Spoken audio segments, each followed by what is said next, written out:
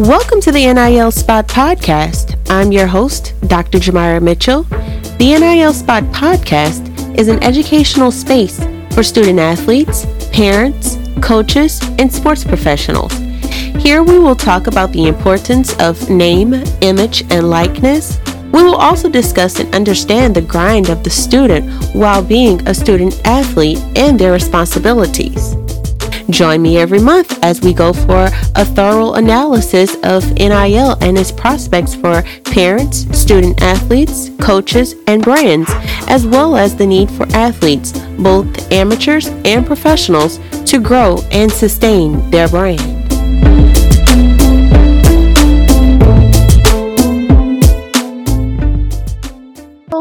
Hello, and welcome to another episode of the NIL Spot Podcast.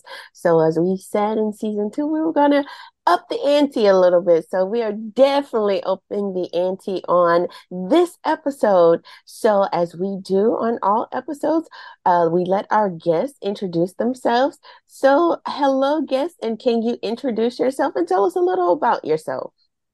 Yeah, thanks so much for having me on your show. So my name's Ishveen. I'm the CEO and co-founder of Open Sponsorship.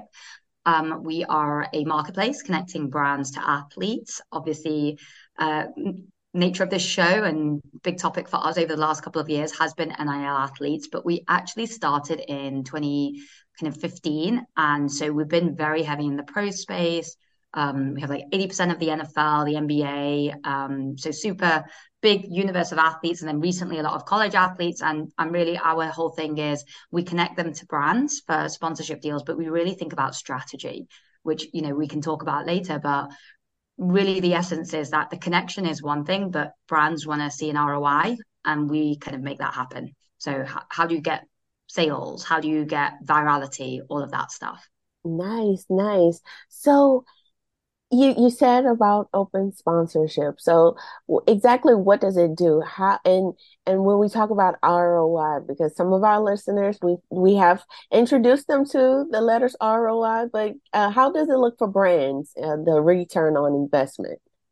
Yeah, absolutely. So essentially, think about what we do, very similar to a lot of the other marketplaces, but I'd say we were the OG, the original. But think of us like LinkedIn, where you've got this amazing platform that has what we call campaigns, a functionality for brands to put up a job posting.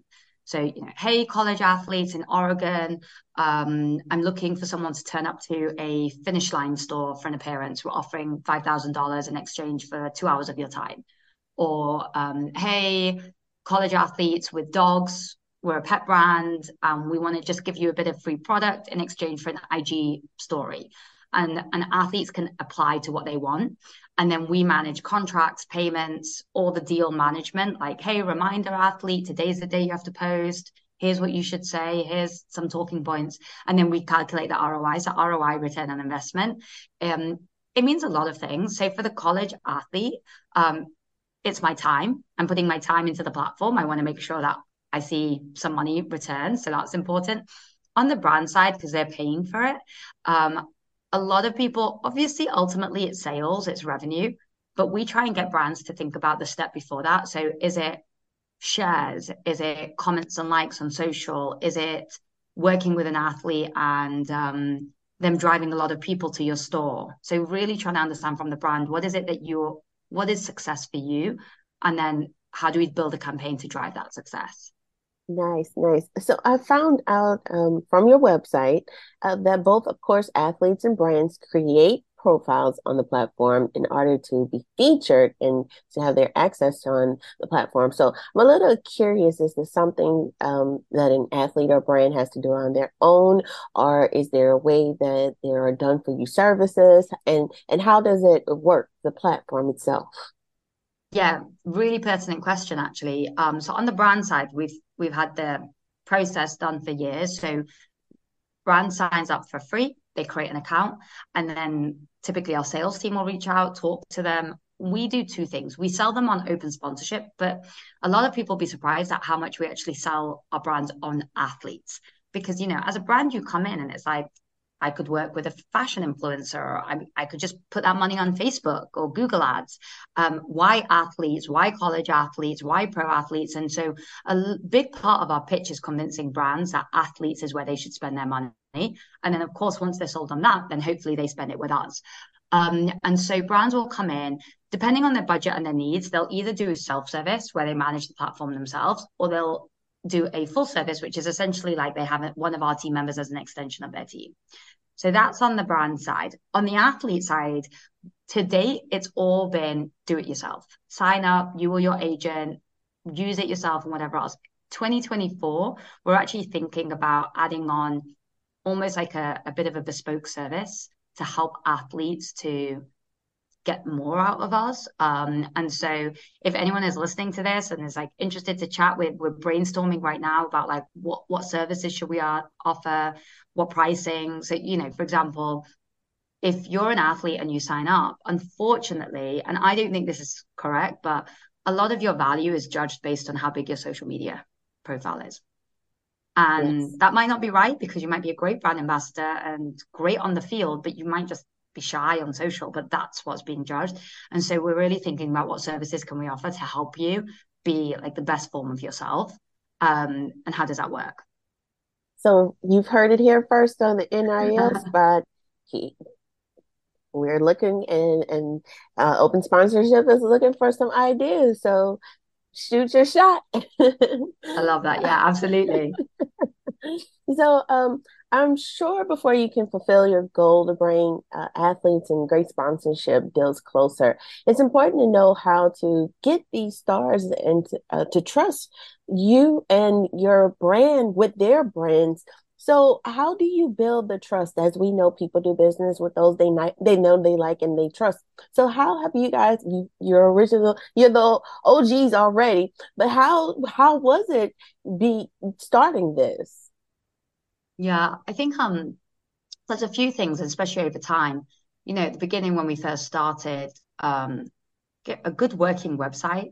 Like, just does it look good? Does it work? Does it does this button, is there typos? These little things make a difference. Like, how often have you gone somewhere and there's like a typo and you're like, I don't trust this place, kind of thing, right? And so I think when you're a website, that's the same as being you, and it needs to look good and feel good. So that was, I'd say, original. Second is your business model is really important. So we purposefully didn't charge our athletes or our agents to be on the platform because we were saying, listen, if we get you a deal, we'll take a commission. And if we don't, then you've not like suffered at all, kind of thing, right? And so I think that's a lot of trust. We're basically saying, give us a shot, right? And now that we're bigger and we can offer more is when we're thinking about what can we offer you. But it's taken us a long time to get there.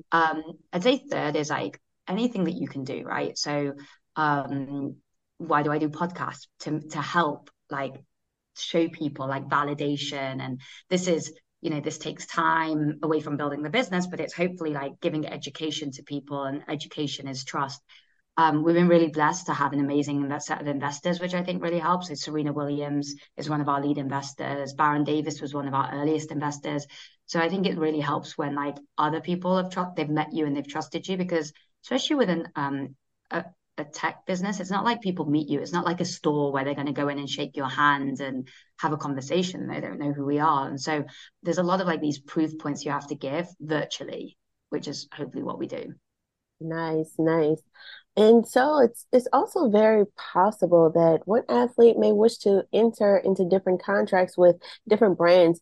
How or have you had instances where there might be conflicting or clashing interest, and how do you deal with such situations? Yeah, I think we purposefully took the role of like being the middleman where we're the platform.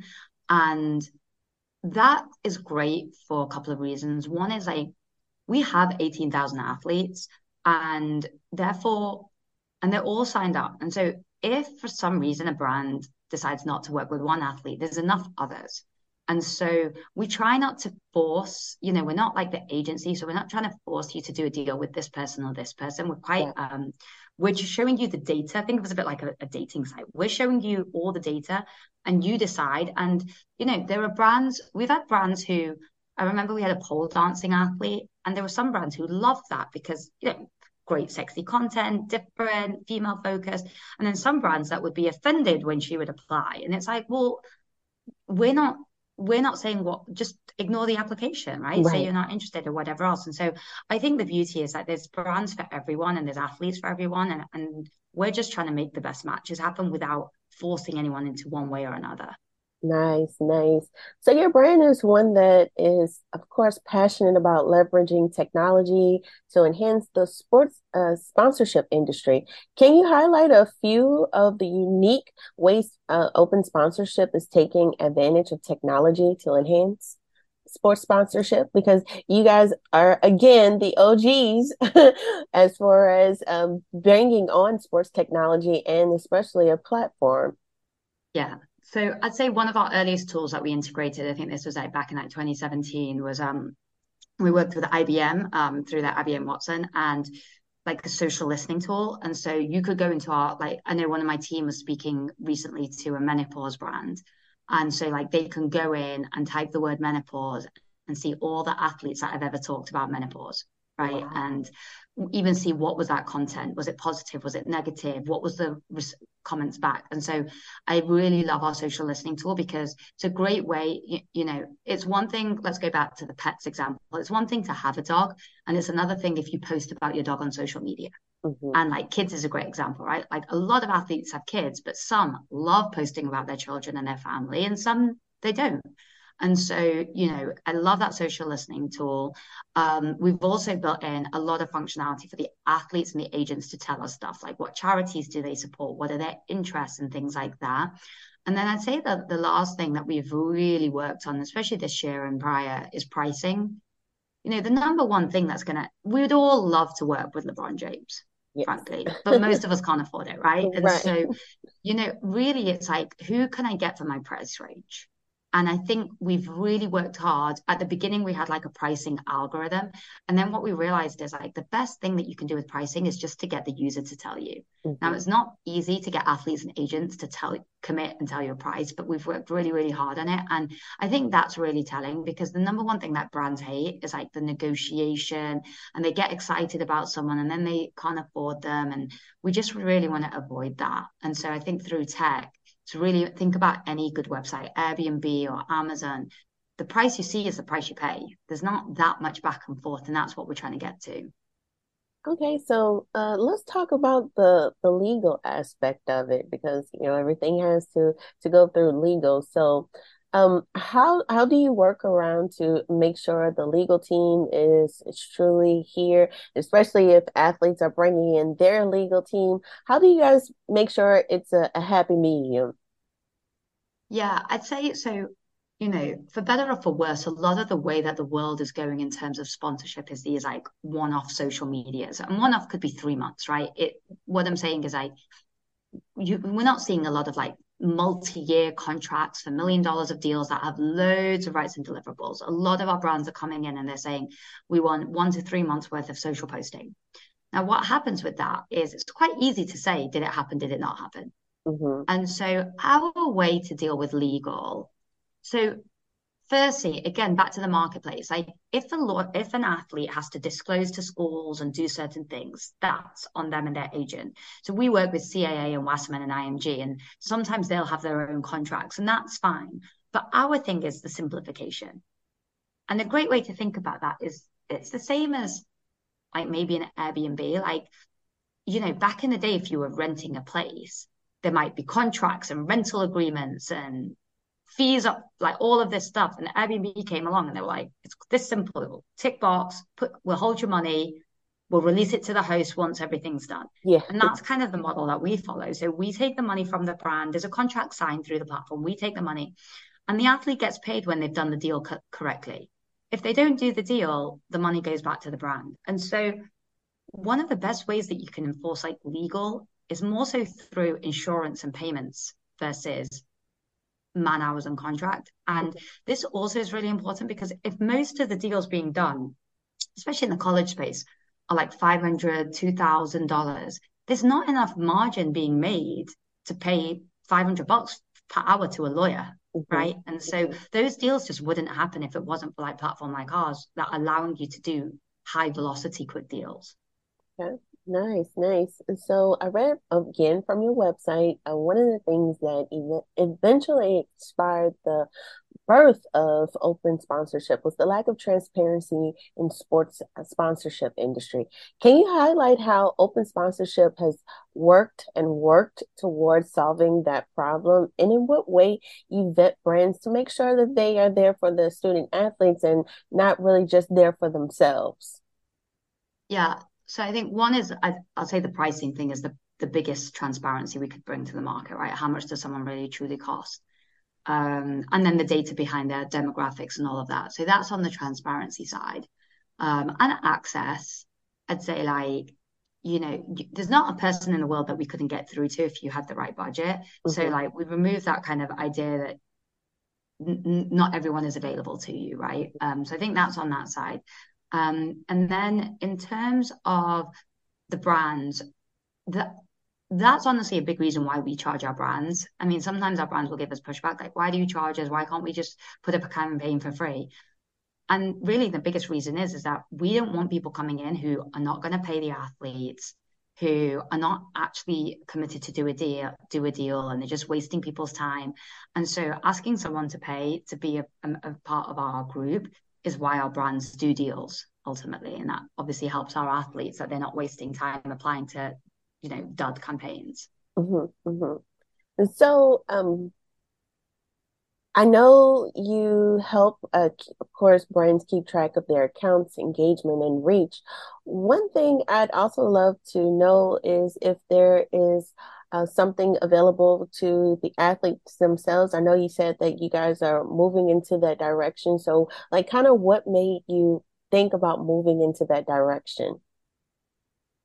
Yeah, I suppose when we first started, and I used to be a sports agent, an athlete's sponsorship value was obviously like how good they are on the field, maybe their own personality, right? Like they're very charismatic and they're fun. They might be more likely to get deals, but it was all about that. But as I said, like over the last years, we've really realized it's not only following, it's engagement, it's how much content you put out, the quality of that content.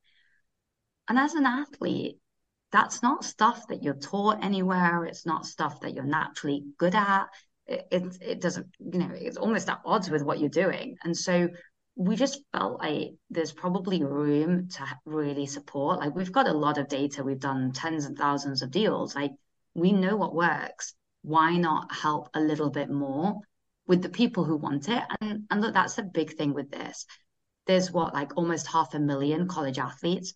A big percentage of them don't want to do deals for $200 and have to post on their social media. Mm-hmm. That they're just not interested, right? They're going to play sport, they're going to get out and they're going to go get a job wherever they get a job and just be a normal human being. There's maybe 5-10% that are like, oh, we want to become influencers. We want to do this. We want to build a brand. And so let's lean into those and help them out that actually want it. So I think it's really important to realize that not everyone will want this, but for those who want it, like right now, it's the haves and have nots. Like if you already have 1 million followers, you can probably get signed to a big agency and they'll help you. But if you're small, no one's there to help you. And that's kind of what we want to do. Nice, nice. So being in the industry for so long must have given you a lot of insight. You just said that you were an agent, into maintaining a personal brand and building that personal brand. So any advice for young and aspiring athletes and that want to maybe become influencers? Yeah, I think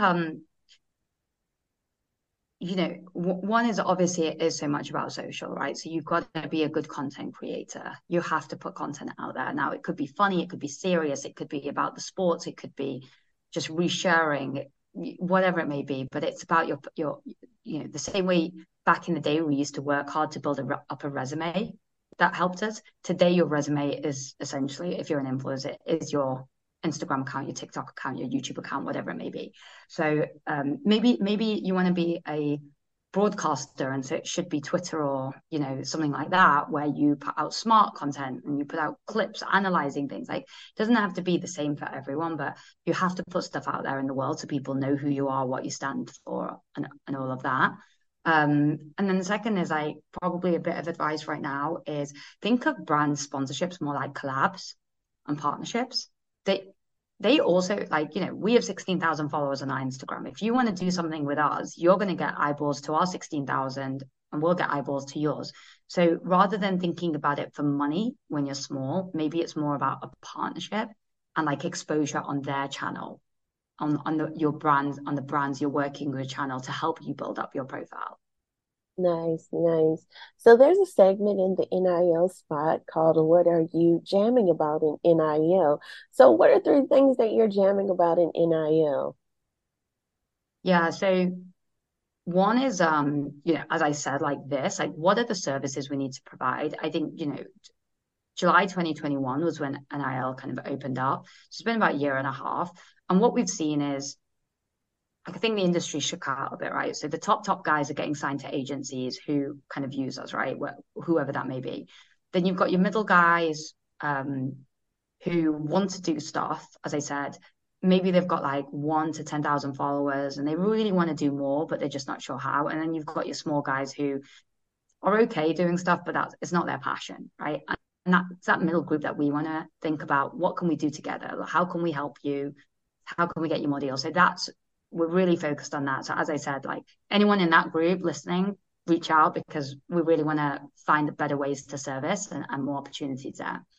The second is the collectives. We're really trying to understand like what's the role of the school or the collective, and it keeps changing. As a business owner, you're constantly trying to build products for who needs it, but if the industry keeps changing, it's quite hard to plan anything. And so we're really thinking like, recently there's always a headline coming out like schools are going to be able to do this and schools are allowed to pay athletes and schools will be allowed to do this. And so you're like, okay, so am I building for the schools? And then it's like, no, collectives are still really powerful. So should we partner with collectives? And so I'm still trying to figure out, like, apart from the athlete side, like who's the person who's like funneling money to, and like how do we work with them? So I'd say that's like the big number 2 thing. And then obviously on the third side for us is always like the brands. How do we get brands doing more NIL deal? I would say firstly for us it's athlete deals. And then within that, it's nice, retired is also strong. So retired, pro, Olympic, college. We think that your portfolio of influencers should have an athlete portfolio. And within that, there should be everything, right? You want to have Paralympians, you want to have D&I in that. You want to have females, you want to have males, you want to have different sports. So really for us, it's like, how do we pitch brands? How do we convince more brands to do athlete influencer deals? That's obviously a big part of what we're always thinking about. Well, thank you so much, Ishveen, for taking time out of your schedule to have this interview with the NIL Spot podcast. So you guys, if you are looking to find Ishveen, how can they find you? How can they follow you? Yeah, LinkedIn, but I'd say the best thing is to sign up to the website. We've got like a little intercom chat. So chat us with your ideas and tell us what you want to see that we're not doing right now. Nice. Well, once again, thank you so much. And this is another episode of the NIL Spot podcast. I hope that it was enough nuggets for you to build off of and hopefully make the best choices when developing NIL deals and as you are moving into the NIL space. So you guys have a great day and hope to see you again. Thank you. Bye-bye. Thanks for listening to the NIL Spot podcast. I hope you enjoyed it as much as I loved recording it. Please be sure to subscribe so you can get more content. And if you appreciate the show, please jump over to your favorite podcast platform and give a positive rating. To know more about the show, or if you want to reach out and ask questions, you can reach me at the NIL Spot on Instagram at the NIL Spot podcast. See you there.